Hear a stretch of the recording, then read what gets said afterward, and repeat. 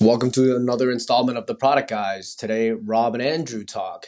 They quote the great one, "I skate to where the puck is going to be, not where it has been." They figure out how Gretzky perfectly summarizes how to future-proof a workforce. Stay tuned, see if you can figure out what they mean by that.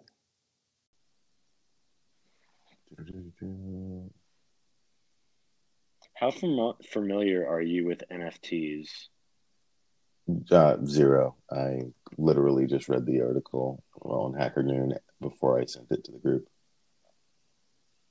Yeah, I'm going through it now. I'm loosely familiar with like Ethereum and the handshake requirement of like completing tasks from my like very crude understanding of how Ethereum works.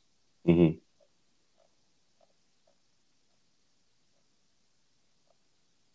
Yeah, I mean, I thought the concept kind of generally was interesting around like evolving and continued evolution as trends emerge, right? Like if you had, 10 or 20 more years in the industry, you're in your, let's call it mid 40s, mid 50s, and you're not conversant in, some of the language of today's modern tech infrastructure. How do you continue to evolve, right? And when you're saying evolve, do you mean add value or have the ability to pivot or join some other organization? Yes to both, right? Like, how do you, Steve Jobs, for instance, was continuing to add value and evolve throughout his entire life, his entire career, right? But notoriously, folks in like the energy sector have not necessarily done that. Photography, etc. I thought it was interesting when Sam said, I'm not really, as deep in the games as a lot of people. It's like, well, games are kind of where the magic happens. When Right. people are talking about, gamification and really providing sort of an immersive experience for employees, a lot of things are apps, or based on some sort of digital first platform that, as a product manager, you just need to be familiar with, period, end of story. Right. Mm-hmm. So how do you go into that?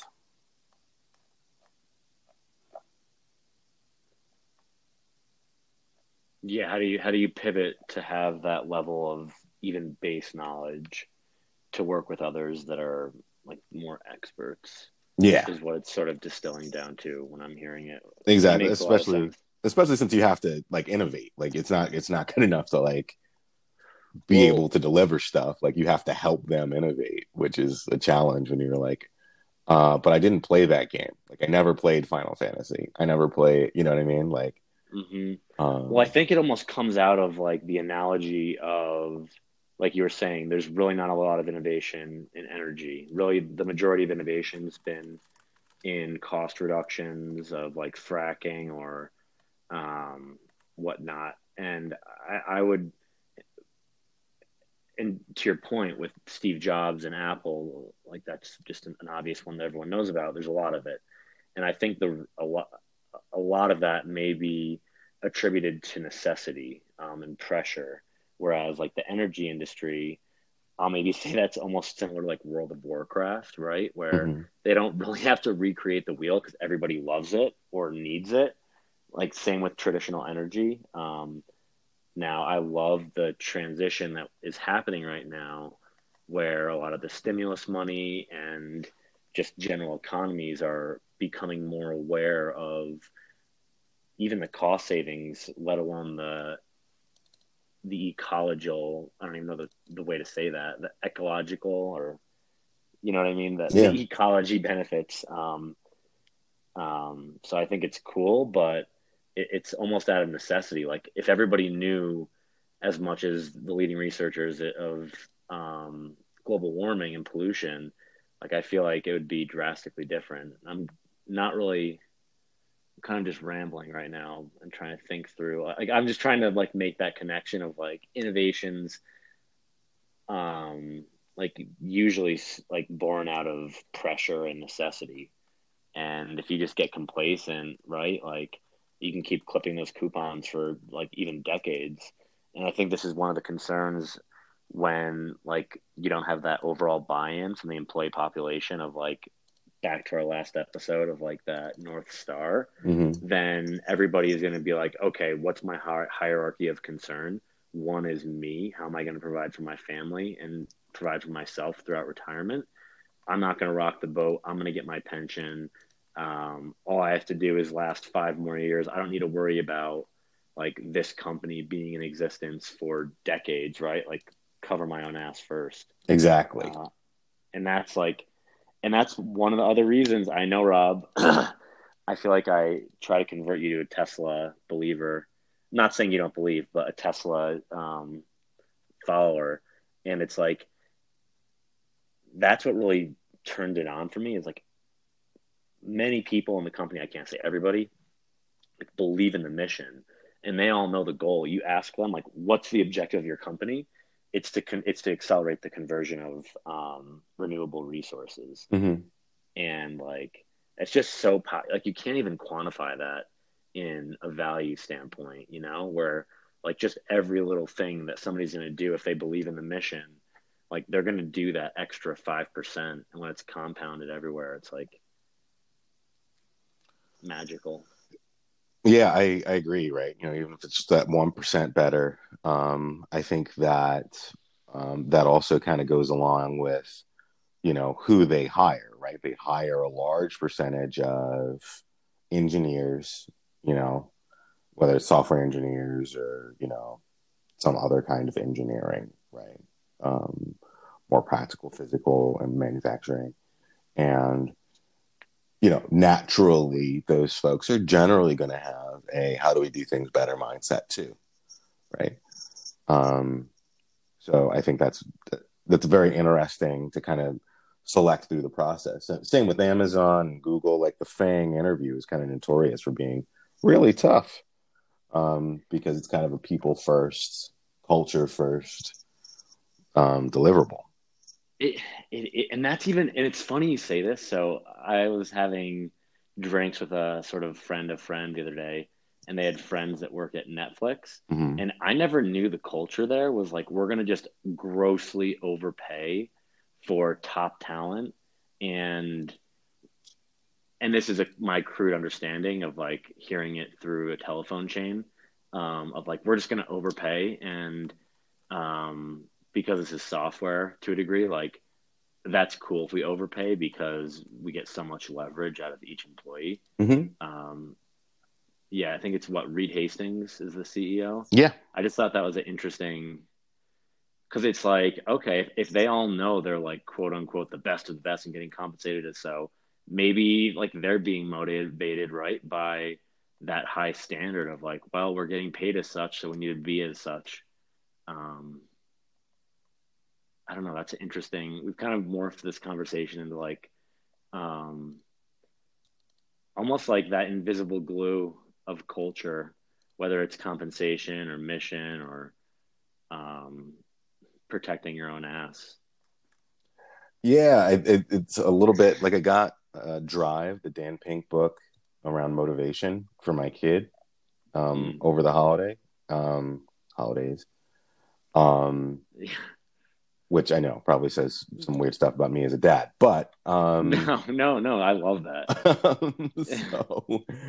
so I think that because you know he's a 13-year-old boy who's trying to figure out kind of where he derives his motivation, right? Like now that school is not easy, what does he do? How does he do it, right? And I think that companies are constantly writing that line behind like between like this is the thing that we're good at, and if we just keep doing this, right, what got us here won't keep us here.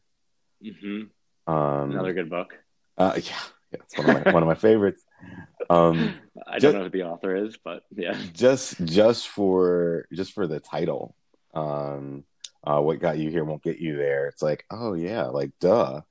And that book is about how middle managers. It's like that's not gonna put you in the CEO space, right? Um, Might help, oh, but it's not going to get you there. exactly, right? Because you're just going to be a high performing middle manager or senior manager. You're not going to be running the company if you keep doing the things that got you where you are.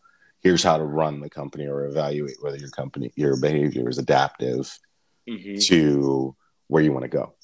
I think something very similar is associated with um, a really healthy company, right? And I think that Tesla, to that point, or Elon's companies, kind of in general, are pretty good at continuing to find the seams and saying like, okay, well, like, how do we keep going back to that brand vision? How do we keep going back to the things that define us, right? And we found it in Silicon Valley. Hard interview, top talent, recruiting out of the best schools, great reputation in the marketplace for like hard work and great pay, and some sort of leveling mechanism so that like you're constantly weeding out people that aren't top talent. Mm-hmm. Well, interestingly though, I just feel compelled to raise this. Well, Tesla actually is really removing themselves from California, like that Silicon like feel, moving to Texas, and also our buddy Elon has said numerous times publicly he doesn't care what college you went to, and I love that. Mm-hmm. Like if you can do a job and demonstrate that you can do a job, whether it be programming or product management or whatever it is, and you can point to some past projects or what have you. I love the movement of I don't care. I mean, and maybe I'm just saying this because I didn't go to an Ivy League school, Mm-hmm. but I love that trend of like, can you do it? Let's talk about it. Show me what you've done. Like, great, join the team. Like to me, that makes a lot of sense, and it opens up like opportunities to so many different people from so many different socioeconomical um, like places in society, like even geographic, which I think is amazing.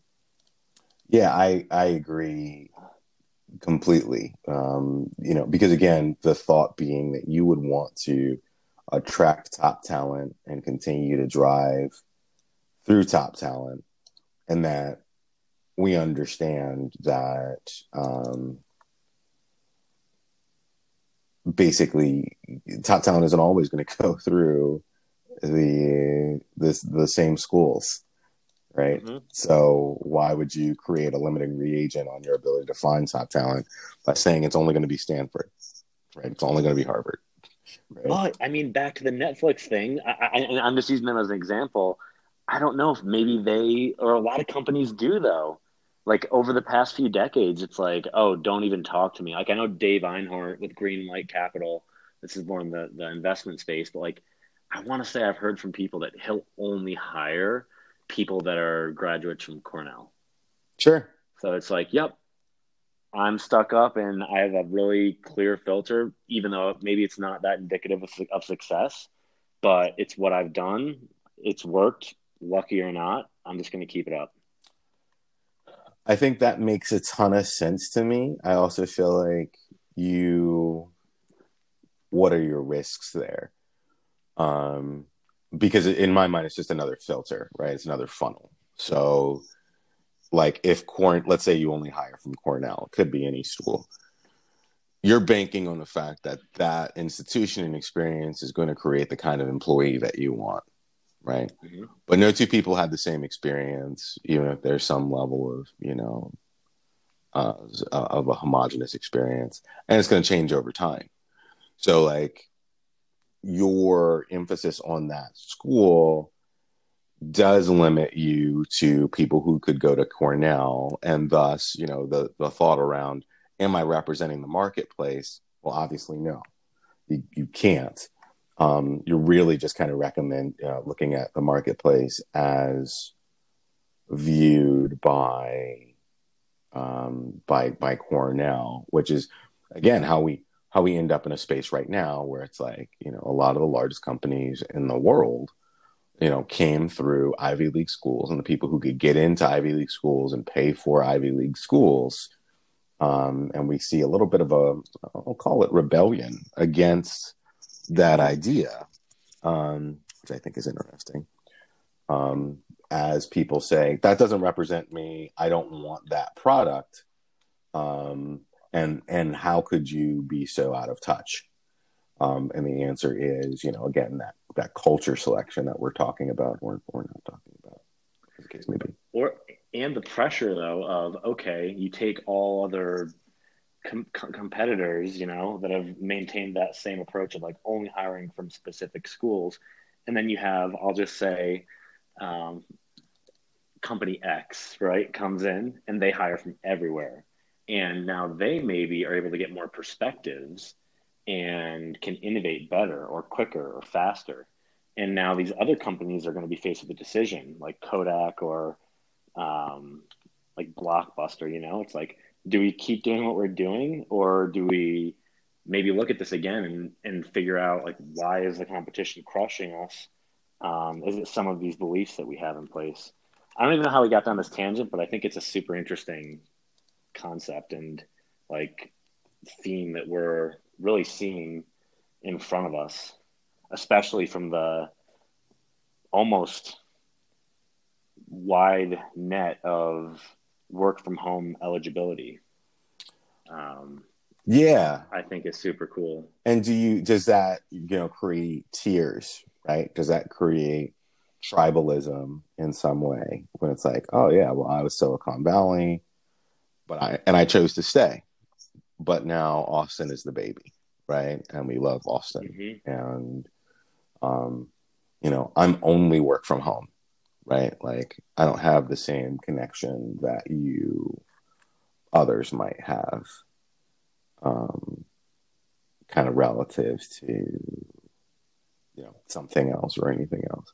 I think that's one of the more interesting pieces for me is like how do you build that culture that's going to stay relevant and spend the right amount of time on that while also spending the right amount of time on the work. Well, and that's what, like, I'm not going to say keeps me up at night, but that's what I've been thinking about a lot is like, from this dynamic shift, right? Like, what's that special mixture, right? Because like we've gone fully out of necessity, if eligible, largely you're working remote. But I've had some of my friends tell me, like, hey, I'm going to have to be in LA 1 week out of every month or 2 weeks out of every quarter. And like, even taking aside the investment, like real estate component, like just thinking of like now you can literally live in Montana, that's somewhere that's relatively cheap, and then just fly, stay at an Airbnb for a week, and like your TAM, like your total addressable market from an employer standpoint is so big. It's just I just love thinking through like so many more. I almost think of it like from a nerd standpoint of like additional nodes being introduced to the system, Oh yeah, and like, and that's why I love the internet, like the internet, because somebody can just get a smartphone and now they have like endless resources. It's just all about the effort. And even from the connection standpoint, like something I would suggest to people or anyone really that feels like maybe they aren't creating those connections, like take advantage of seemingly the lockdown.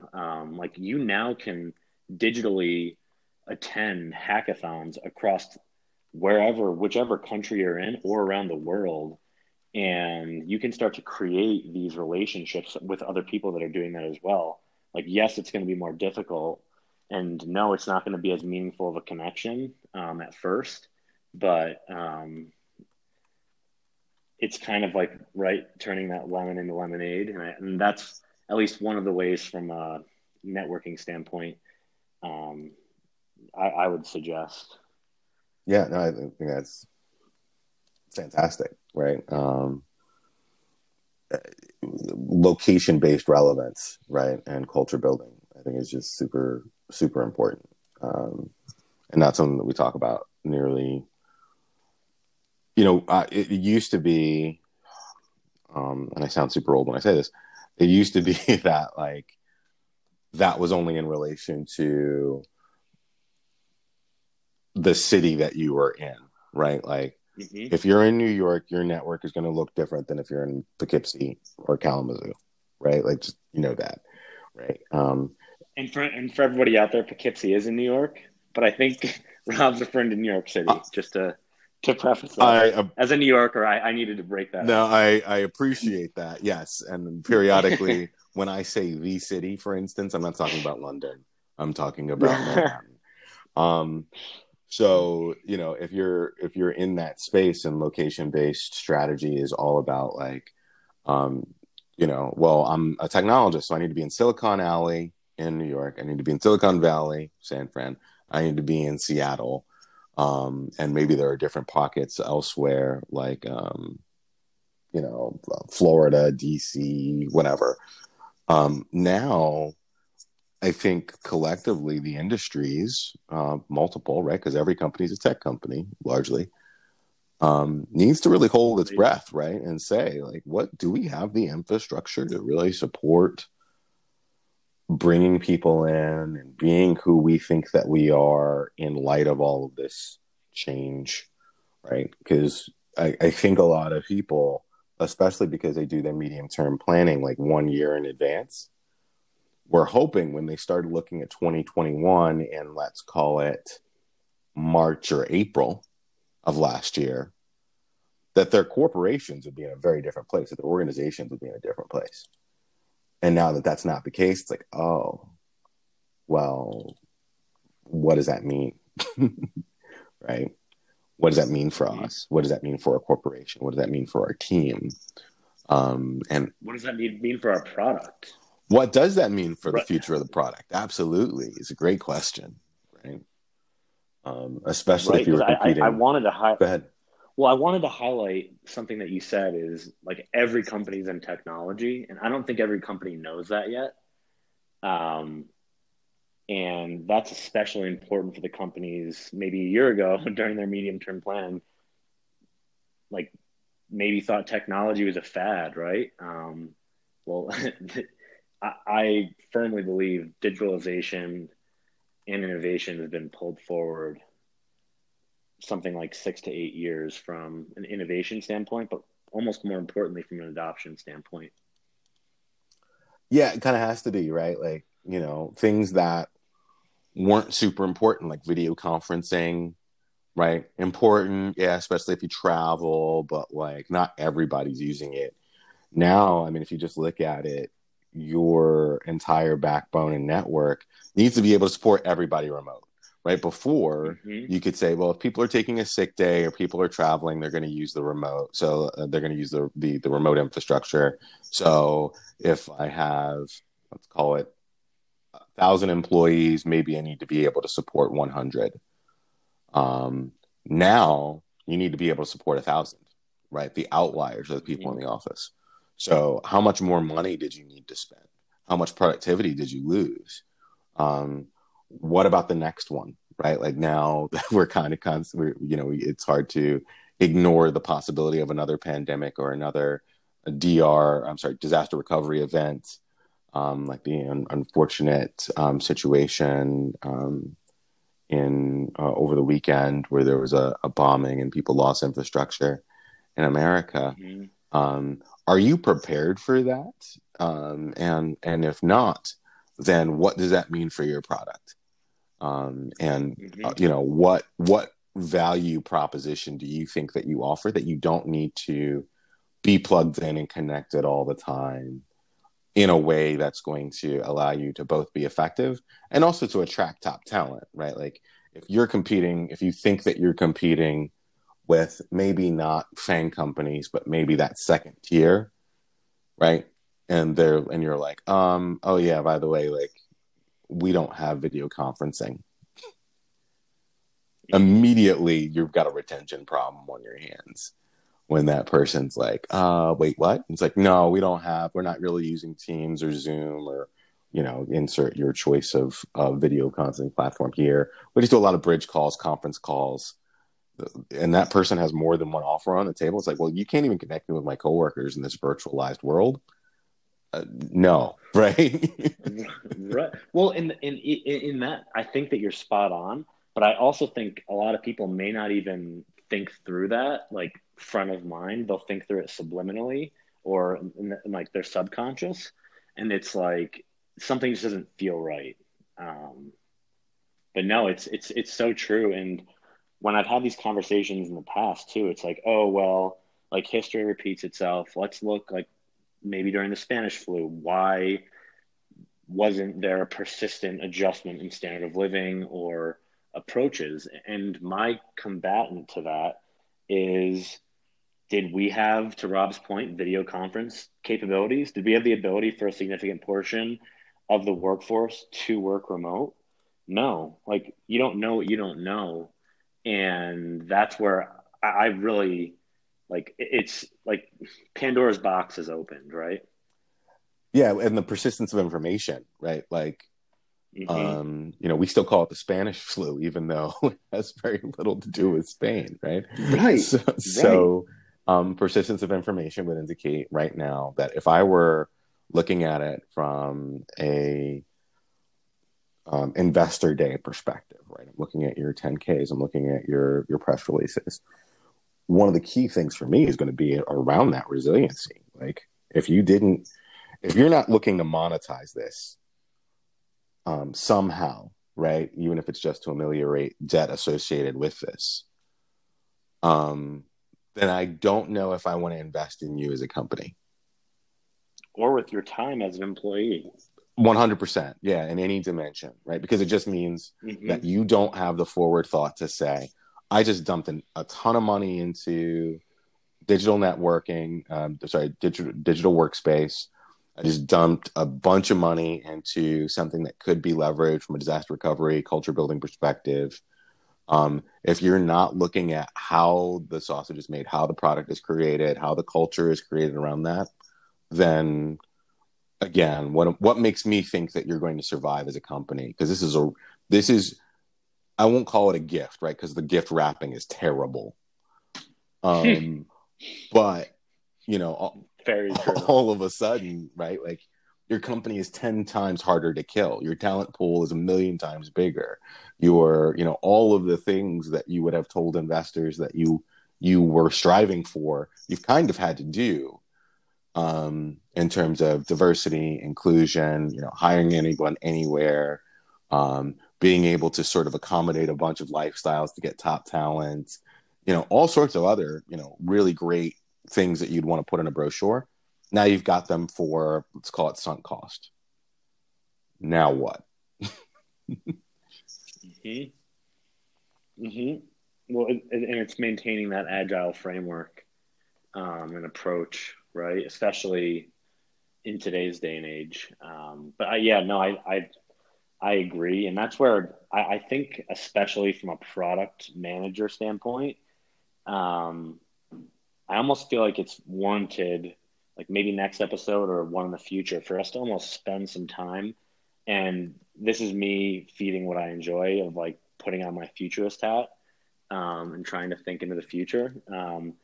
Like what does the landscape for a product manager look like, and what do we maybe think some essential almost tools that PM has, like for instance, Google Analytics Mm-hmm. or anything really to just make that person succeed in this more digitalized world.